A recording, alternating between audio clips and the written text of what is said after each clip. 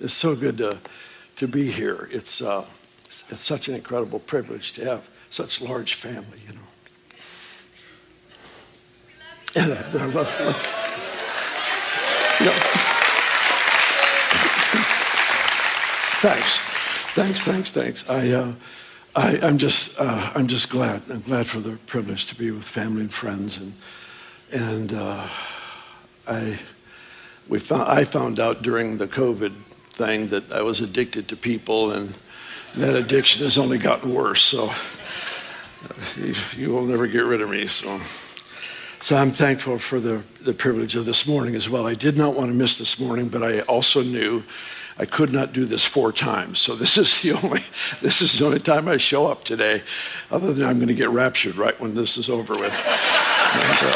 And I will not be around to clean up any mess that I make. So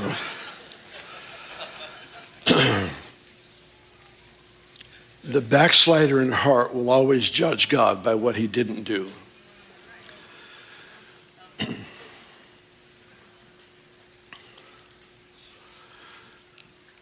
But those who run with tenderness for who he is will always define him by what he has said, by what he's promised, and by what he has done. And to be as honest as I know how to be, I've seen too much of his kindness to think anything other than he is absolutely good. Always, always good. We don't get to choose stuff like I don't want to experience any pain. You know, that's not an option we get. You know, it's we do life. In fact, let's be really honest. He says things like, "Rejoice always, pray without ceasing, in everything give thanks." Those verses are completely useless unless you're going to experience loss and disappointment. I mean, nobody needs to be taught to rejoice if everything works the way you want it to work. Right? It's pointless. So his nature is defined by promise and by his history, his testimony. And that's what we build theology around. That's who he is. But what about loss? That's the mystery that we have the privilege of carrying. The level of revelation God gives you will always be equal to the measure of mystery you're willing to live with. And the inability to live with mystery is your resistance to childlikeness. It's childlikeness that actually gives us access to dimensions and realms of the kingdom that you can't get in any other way. There are certain things that he has hidden in the journey. For example, several years ago, I discovered something about in the valley of the shadow of death, I will fear no evil because you're with me. And what I found was there are measures of his presence you can only find in the valley of the shadow of death. And we say we love presence, and we do. We're a people that gather to celebrate and to honor who he is and thrive on just that presence of the Spirit of God who is always with us. And there is no greater treasure than him. Never will be. Heaven itself is him. And yet there are aspects of presence you can only find in the valley of the shadow of death. It's only in darkness, in darkness of soul, in the trial of not knowing what's going on and doing everything you know to do and having things not work out like you think they should. He's not a vending machine. You know, I don't get to put a quarter in and get out what I want. It's a relational journey, and I've experienced his kindness, his miracles at a level that I could never earn or deserve. And I just don't have the right to reevaluate what he's like because I've experienced loss. It doesn't work that way. It just doesn't work that way. It's everybody in the room has experienced this. So I don't stand here as, you know, the only guy who has experienced pain. I understand that. I do life with you, and we wept together and laughed together, and I get that. But I just want to tell you that God gives us these special moments, or he gives us these opportunities to to grow down, to become more childlike. It's the simplicity of faith that just trusts him no matter what. It's the simplicity of childlikeness that just says, you know what, he knows what's happening, I don't. And I'm going to trust him. I'm going to trust him. I don't want my why to ever take me away from him. I don't ever want to be the one who critiques God. He critiques me. I want to keep aware of that.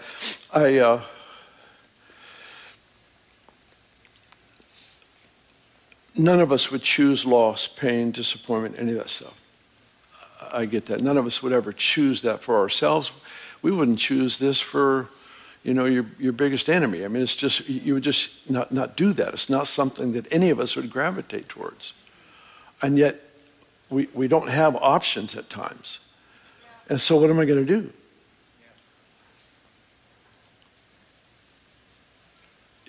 Is God my friend? Yeah, but he was my Lord before he was my friend. And my friendship with God can only go where his lordship has already been.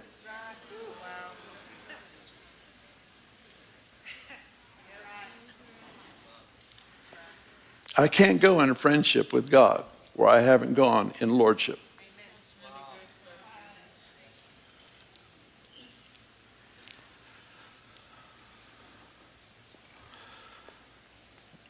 And one of the things that has been such a valuable thing for us through the years has been the realization, and I discovered this quite accidentally when my dad died, and many of you have heard me share the story. But when he died, I was faced with learning something I had never known at that level before, and it was this. I've just experienced loss, and I have just experienced loss. And the disappointment is huge.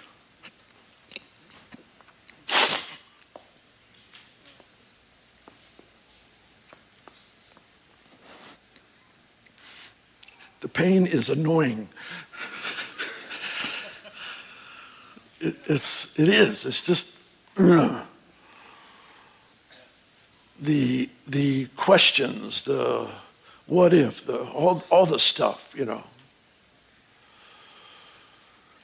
But all of that pain, that discomfort, the questions, all the stuff, I'll never have any of that in heaven. I'll never have. I will be a worshiper for all of eternity. I will glorify him for all of eternity. I will bow before the Lamb on the throne for all of eternity. I will declare his wonders. I will celebrate his greatness, his grace, his kindness for all of eternity. But I'll never have the chance to do it with pain. That's only in this life. And I want to give him the most priceless gift I can give him, and that is joy in loss. That is celebration in pain. That is giving up my right to understand. He gives the peace that passes understanding, which means I have to give up my right to understand to enjoy the peace that he has purposed to give me. And we're in that place. And some of you have your own stuff going on in your life where this becomes a very painful process. But what we do is we just give him thanks. And this morning, my goodness, so wonderful to be with you and our online family and to be able to celebrate the goodness of God. It's not, it's not forced. It's not hard to do. Not once you've tasted. Not once you've tasted, you never forget the taste of his kindness. And it puts everything else in perspective. Everything. And so the privilege to just offer him celebration and praise.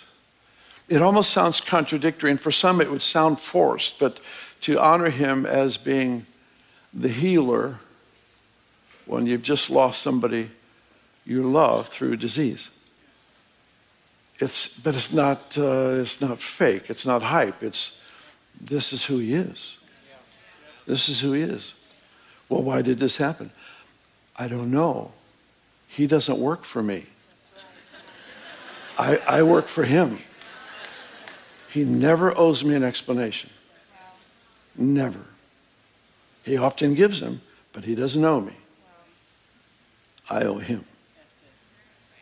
Every day of my life, I am indebted to him. And so the privilege of lifting hands and voice and in the midst of tears, I remember my aunt who is in heaven now, Aunt Helen, I remember her saying once that laughter with tears makes a beautiful rainbow. And I don't understand it, but I like it. So I'm just going to do it. I'm going to make sure that I laugh while I'm crying my head off, you know. And just oh, you're a nice guy. Do you have any more boxes of this? I need to take some of these home. Thank you. So to grab your moments, you know, we get certain moments in life that we never get them back again. Once they come and then they're gone, and I never have a chance to steward that moment again. I get one crack at it. And to take the moment of greatest pain or the greatest loss or the greatest confusion or whatever, and just grab it and determine, I'm going to do the best I can to give him an offering that costs me. That's what I'm going to do. I'm going to give him an offering that costs me something. I'm going to give him a sacrifice that I'll never have a chance to give him again. I get one chance at this painful moment.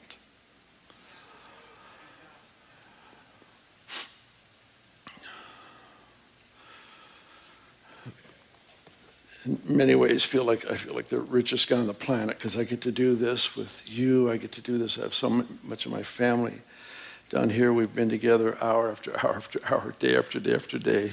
Some of them moved in with me.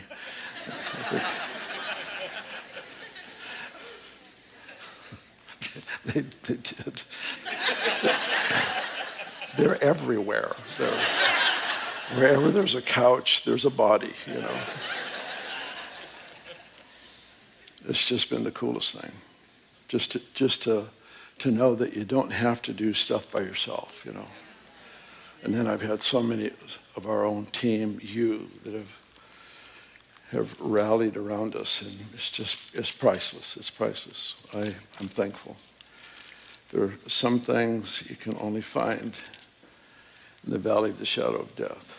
And there are some aspects of the kingdom you can only find through childlike trust. You can try as hard as you want to be as smart as you can be, but you can only get it through childlike trust. And to do that, you have to have mystery. There's certain things that just open up. They only open up in childlike trust. I want to read scripture to you. I've got 2 clocks up there, and I'm not sure. Yeah. We'll just tell the next service. Just go home. Just go home. Yeah. When does this one end? 12:15. So I actually do have a half hour. Oh, goodness, that's enough time to make you miserable. That's awesome.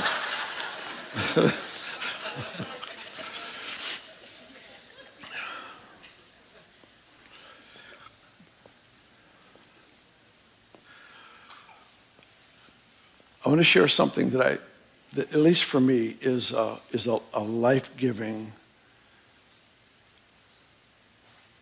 perspective on truth. Here's the deal. Mourning is biblical, not tomorrow morning, the weeping kind of mourning. It's not smart to avoid mourning when you have loss. It's not a good thing to do because you end up getting stuff going on inside that you just can't manage well. And mourning's just, and mourning with family, with friends, in some way, get before God and mourn good. Mourn good, because there's two options in mourning. Mourning will either take you to the Comforter, into the presence of the Holy Spirit, or it will take you to unbelief. There's only two options. Blessed are those who mourn. It's Matthew 5, verse 4.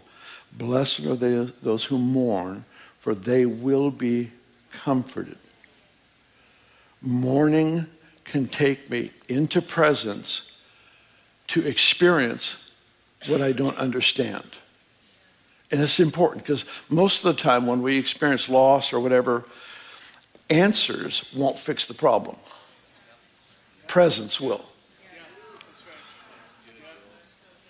So God shows up and he says, this happened for this reason, and this reason. Still, I hurt. That doesn't fix anything. What I need is I need him. I need him to come so near that everything that's out of sorts in me somehow finds its place and there's peace there. It doesn't mean I have every question, answered. It just means that I'm just being inundated with the Spirit of God who has promised to never, ever leave me. And in that presence, there is a comfort. It's almost like I find my place. I don't know what's going on, but I have a place in presence that it's irrevocable. It's irrevocable. This is forever.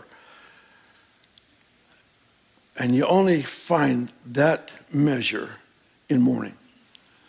So there's the mourning that leads you to the Comforter. But in Mark 16, we've studied this a number of times through the years, but I keep going back to it for my own sake.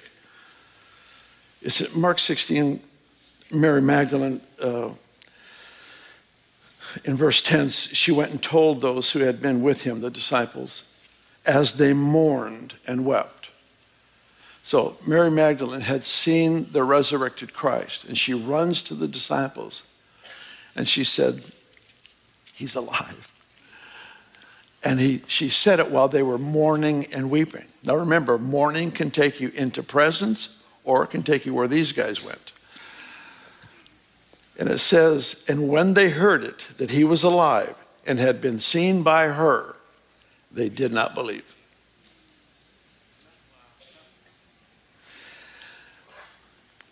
After that, he appeared in another form to two of them as they walked and went into the country, the whole Road to Emmaus story. And they went and told it to the rest, but they didn't believe them either. What happened here? We've got the wrong kind of mourning. And I hope to define the right kind of mourning next week. No, I'll try to do it. It says, after that he appeared in another form to two of them as they walked and went into the country. And they went and told it to the rest, but they didn't believe them either. Later he appeared to the 11 as they sat at the table. And he rebuked their unbelief and hardness of heart because they did not believe those who had seen him after he had risen. You've got to see this. So here's Mary Magdalene. She sees him. She has a story to tell that's not just to appease their curiosity. There is a story that when it is spoken releases the presence of the person she's talking about. So there is a witness, there is an experience to be had in God in the story, but their mourning disqualified them. Their mourning, like a dislocated arm or something. They were so disjointed that they couldn't respond or receive to the gift of God that he brought into their life in that moment. He actually sent a woman with a gift, and they could not benefit from the gift because of the mourning. And so then he sent two more, and the same thing happened. So he rebuked them because they didn't believe the story. Let me rephrase it. He rebuked them because they didn't believe the experience of another person. How could he require them to believe the experience of another person? Because in the telling of the experience, a person becomes manifest. And they were so blinded by their mourning that they couldn't recognize who just came into the room in the story by the two guys on the road to Emmaus as they talked. And they said, it was read this morning, that when he broke the bread, their eyes were open. And they began to tell the disciples, this is what we just had happen. And that person came into the room, but not one of them recognized him when he showed up because of mourning. So you've got a mourning that leads you to him. We have a mourning that leads us to resistance to the God who's actually speaking and reaching out to us, bringing us the gift of life and encouragement and strength. In this journey that I'm in right now, I found language for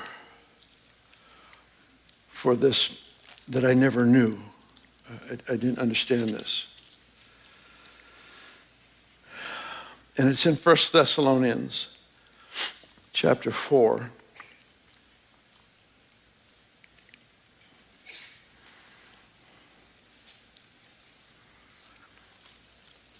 You guys all right?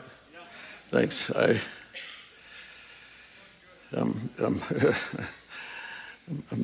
tried to break the bread of my own soul in this moment and see if we can get somewhere. So, all right, 1 Thessalonians chapter 4, verse 13. I do not want you to be ignorant, brethren, concerning those who have fallen asleep, lest you sorrow as others who have no hope. Lest you sorrow as others. That word there, sorrow, is grieving, mourning, lamenting. That's what the word means. So think through this with me. He says, I don't want you to mourn like those who have no hope. That gives us a clue. Biblical mourning must be enhanced with hope, or it will lead to unbelief. That's it. That's it. That's it right there. That's it. There's got to be something more than the hellish moment that you're in right now. There's got to be something on the other side. See, this is such a critical part of kingdom reality that even Jesus endured the cross because of the hope, the joy that was set before him. There was hope on the other side, and because of that, Jesus could endure the most horrific thing any person has ever endured, and it was for that. It was for that. So here he comes, and he says,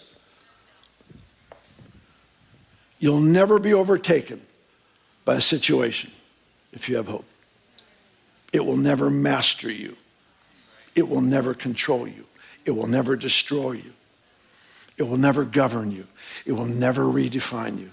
None of those things will ever have a voice or impact on your soul if you maintain hope. And biblical hope is different than the kind of hope that is in culture. In culture, hope is kind of like a wish. I hope that happens. But the Bible word for hope is, my favorite translation, if you will, of the word hope, is the joyful anticipation of good. So a biblical hope is a faith-filled moment of joyful expectation. That's what the hope is. And it's maintaining that. If you don't have hope, you haven't been reading his love letter to you. And if you've been reading it and you can't find reasons to hope, I don't know what to tell you.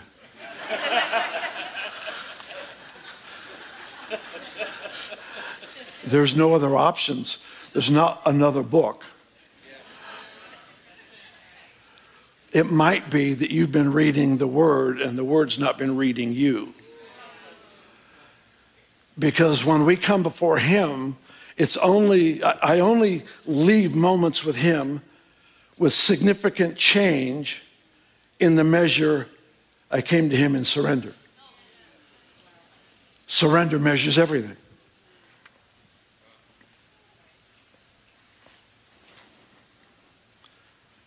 If I praise him without surrender, I was just making a business deal. I'll do this for you, you do this for me.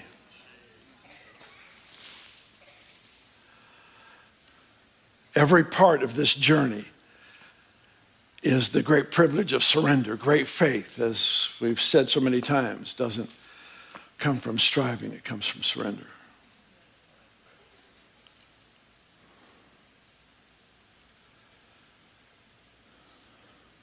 So I want to end with two thoughts. I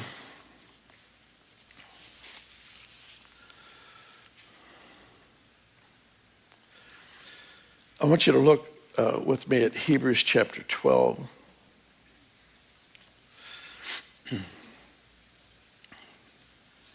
I'm going to read to you verse 1.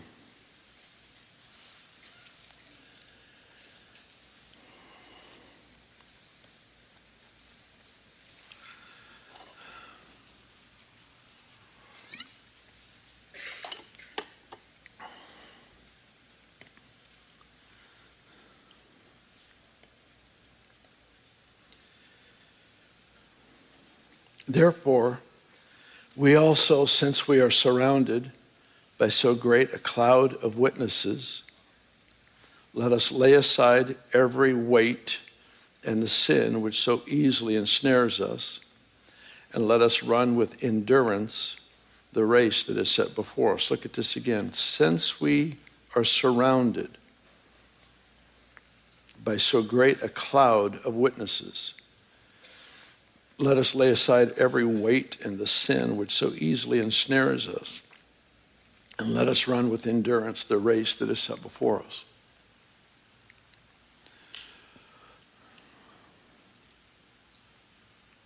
You remember the verse that says, "Death, where's your sting?" No one who is conscious of eternity can find the sting in death. Eternity has already started. The one who lives forever, the resurrected Christ, the resurrected King, dwells inside of every born-again believer. And there's this ongoing journey and taste of eternity.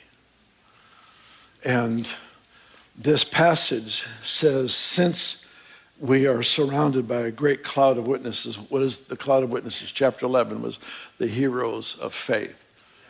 And so he says, since we are surrounded by those who have gone before us, and they are now forever with the Lord, those heroes of faith are actually like a cloud surrounding us. And since it's interesting way he approaches it. Since this is undeniable and absolutely true, then we have to live a certain way. Holiness and endurance. Holiness and endurance. So what does that tell me? It tells me my passion for holiness and my longevity, my ability to endure difficult situations is usually equal to my awareness of eternity. Is being conscious of, you know what? This life, the ups, the downs, the trials, the difficulties, the successes, all the stuff that just makes up life here on planet Earth, all those things take on definition in the measure I live aware of eternity.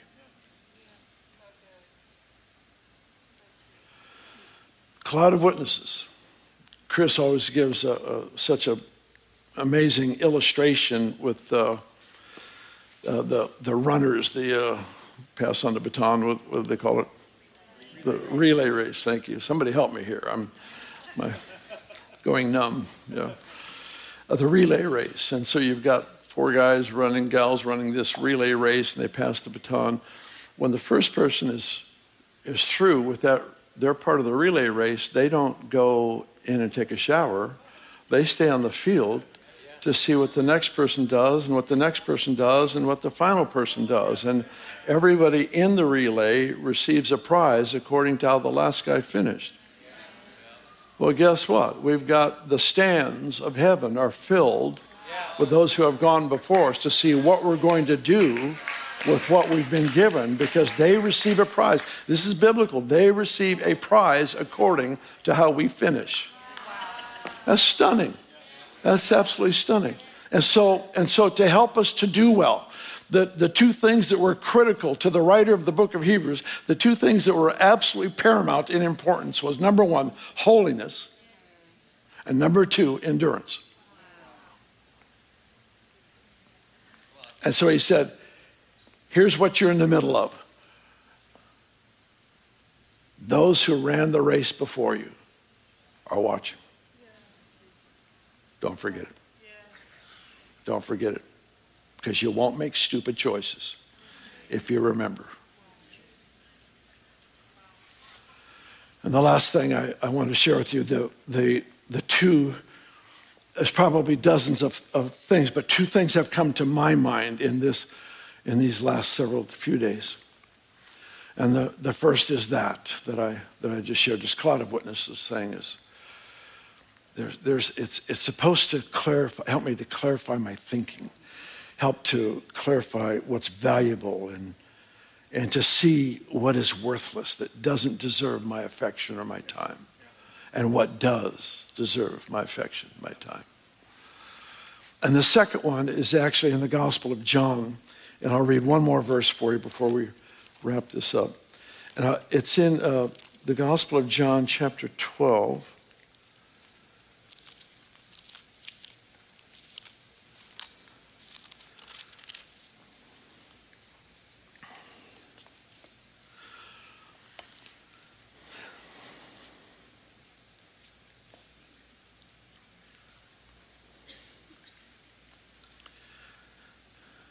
John 12, it's all good. Just read anywhere.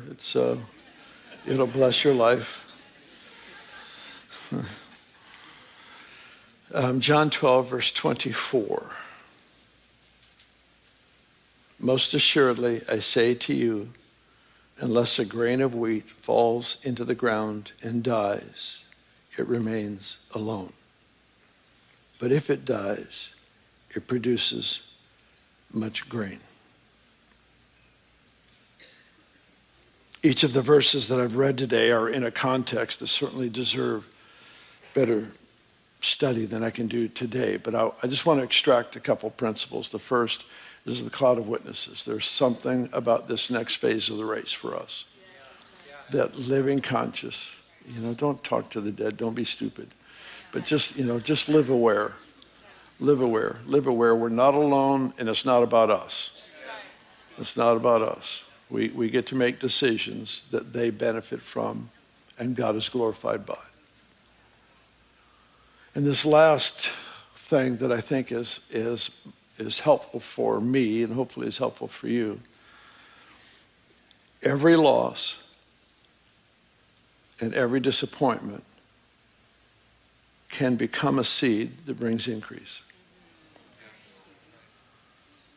And let's be really honest. Some people experience this crisis, this tragedy, and they never walk it through with the Lord. And so that seed, what does it say? It remains alone. It never releases into our life what only God can do with loss, and that is to bring increase, to bring blessing, to bring reward. Only He can take the crisis and turn it into something that changes our life forever. Only He can do that. And I've watched for years and years and years, so many of us go through crisis and loss, and there's the weeping, which is fine. There's the mourning, but it never becomes something that we journey together with God about. I don't need explanations from Him. I just need Him. I just need Him. I need the face of God. I need the countenance of God. I need those tender moments where I do my best just to honor Him, just to give Him thanks. I need these moments of interaction. Why? Because in that process, a seed is put into the ground that will bring forth increase. It will. Galatians 6, it says, God is not mocked. Whatever a man sows, he will reap. What does that say? For me to think I could plant a seed in the ground and not have it bring reward is for me to insult God. It is in the way he created nature itself is that there would be sowing and reaping. And part of this is taking our losses, our pains, our disappointments, all the stuff that didn't work out like we thought. And we just simply give it to the one who knows what to do. Son, I'll take that and I'm going to put it into the ground and watch what happens. And the most important thing is that he will be glorified. We get to benefit, but it's not about us. He will be glorified by the increase, by the blessing.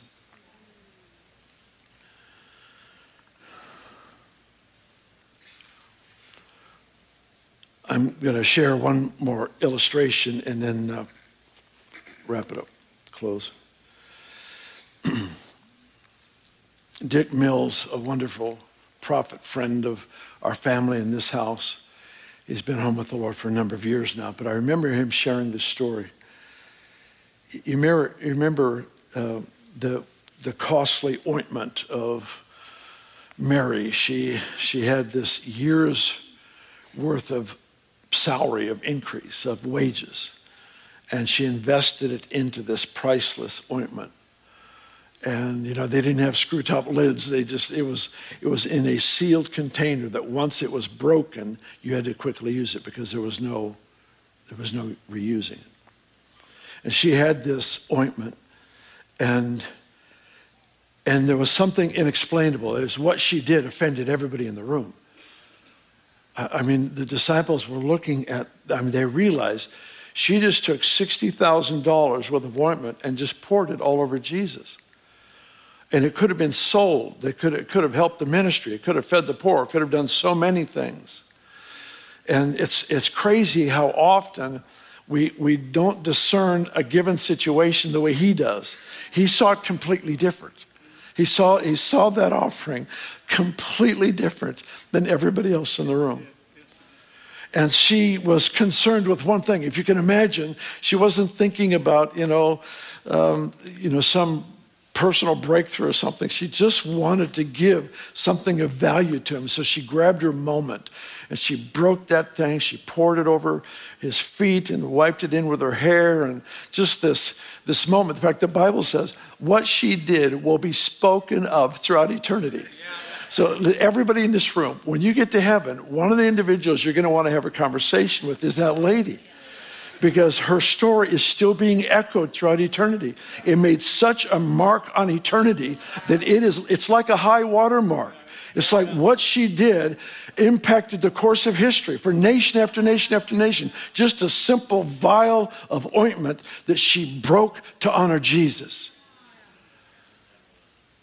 But the part that Dick brought to our attention was that when she left the house that day, she smelled the same as Jesus.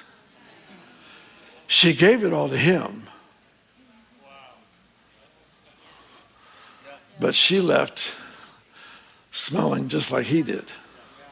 She poured it all on him, wiped it in with her hair, but when she left the house that day, she also smelled like $1 million. And there's something about this life that we live, where we grab our moments and we give the most expensive thing, the most difficult thing, where we yield, where we break, where we take that which is priceless, and we just simply say, it's all for you. And Jesus said, that's right. And I'm all for you. And something happens in that transaction. Well, I never intended it to be about me. He seems to just entrust himself to me more. I can't explain that one. I'm not sure I even know what I'm talking about. But I do know it's true. In fact, let me rephrase that. I don't know what I'm talking about.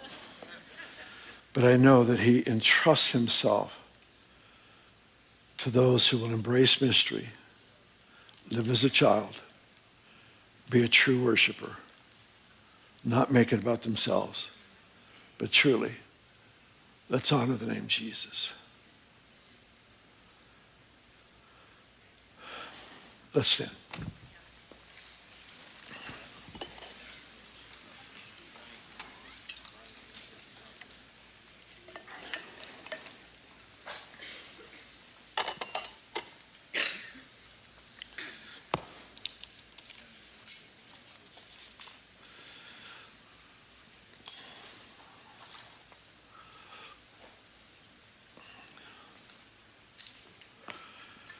I want to thank you. I know that so many of you have been just praying day and night for my wife. So thankful. So thankful. Some of this house greatest warriors would come down to our house and just our home and just march around the house, and we'd look outside and we'd see these violent ones who it's just the coolest thing in the world. It was like everybody else on the planet think we're crazy, but this made the most sense of anything I've seen. And the prayer meetings where you guys just spontaneously gather together in your homes and here at Twin View, I will owe you for the rest of my life for that. I'm so thankful. And I'm so thankful that this story, this journey didn't end when Benny was taken to heaven. I will never, all my life, forget the moment. That moment is priceless. Priceless moment of giving thanks. And then have her taken, escorted into eternity. Man, don't waste your moments. They're painful, but they're priceless. And they shape us. And I'm thankful for you. And her death was the end of one part of my life. I can't pretend otherwise. But in the bigger picture, it's the beginning of something else. It's the beginning. Lou Engel's flew from, I forget where he was now, but he called me and he said, I need to see you, and he told me why. And he flew to Reading to have a 20-minute meeting with Benny and with me. Actually, with Benny. I was the tag along. If you've ever been the third person in a date, that was me in that moment. I was the third person. And he came because of her book that she had written on communion. And at some point in the future, I'm going to actually lay out in sequence more information that I can give you right now. But the Lord took him into a very interesting experience in the days previous, where the Lord began to speak to him and his team that there was coming a massive revival to our nation. And he called it the Communion Revival. It was because of the broken body and the shed blood. There's something released. And he wanted to talk with her, ask her questions, and then have her lay hands on him and pray. Little did we know in that moment,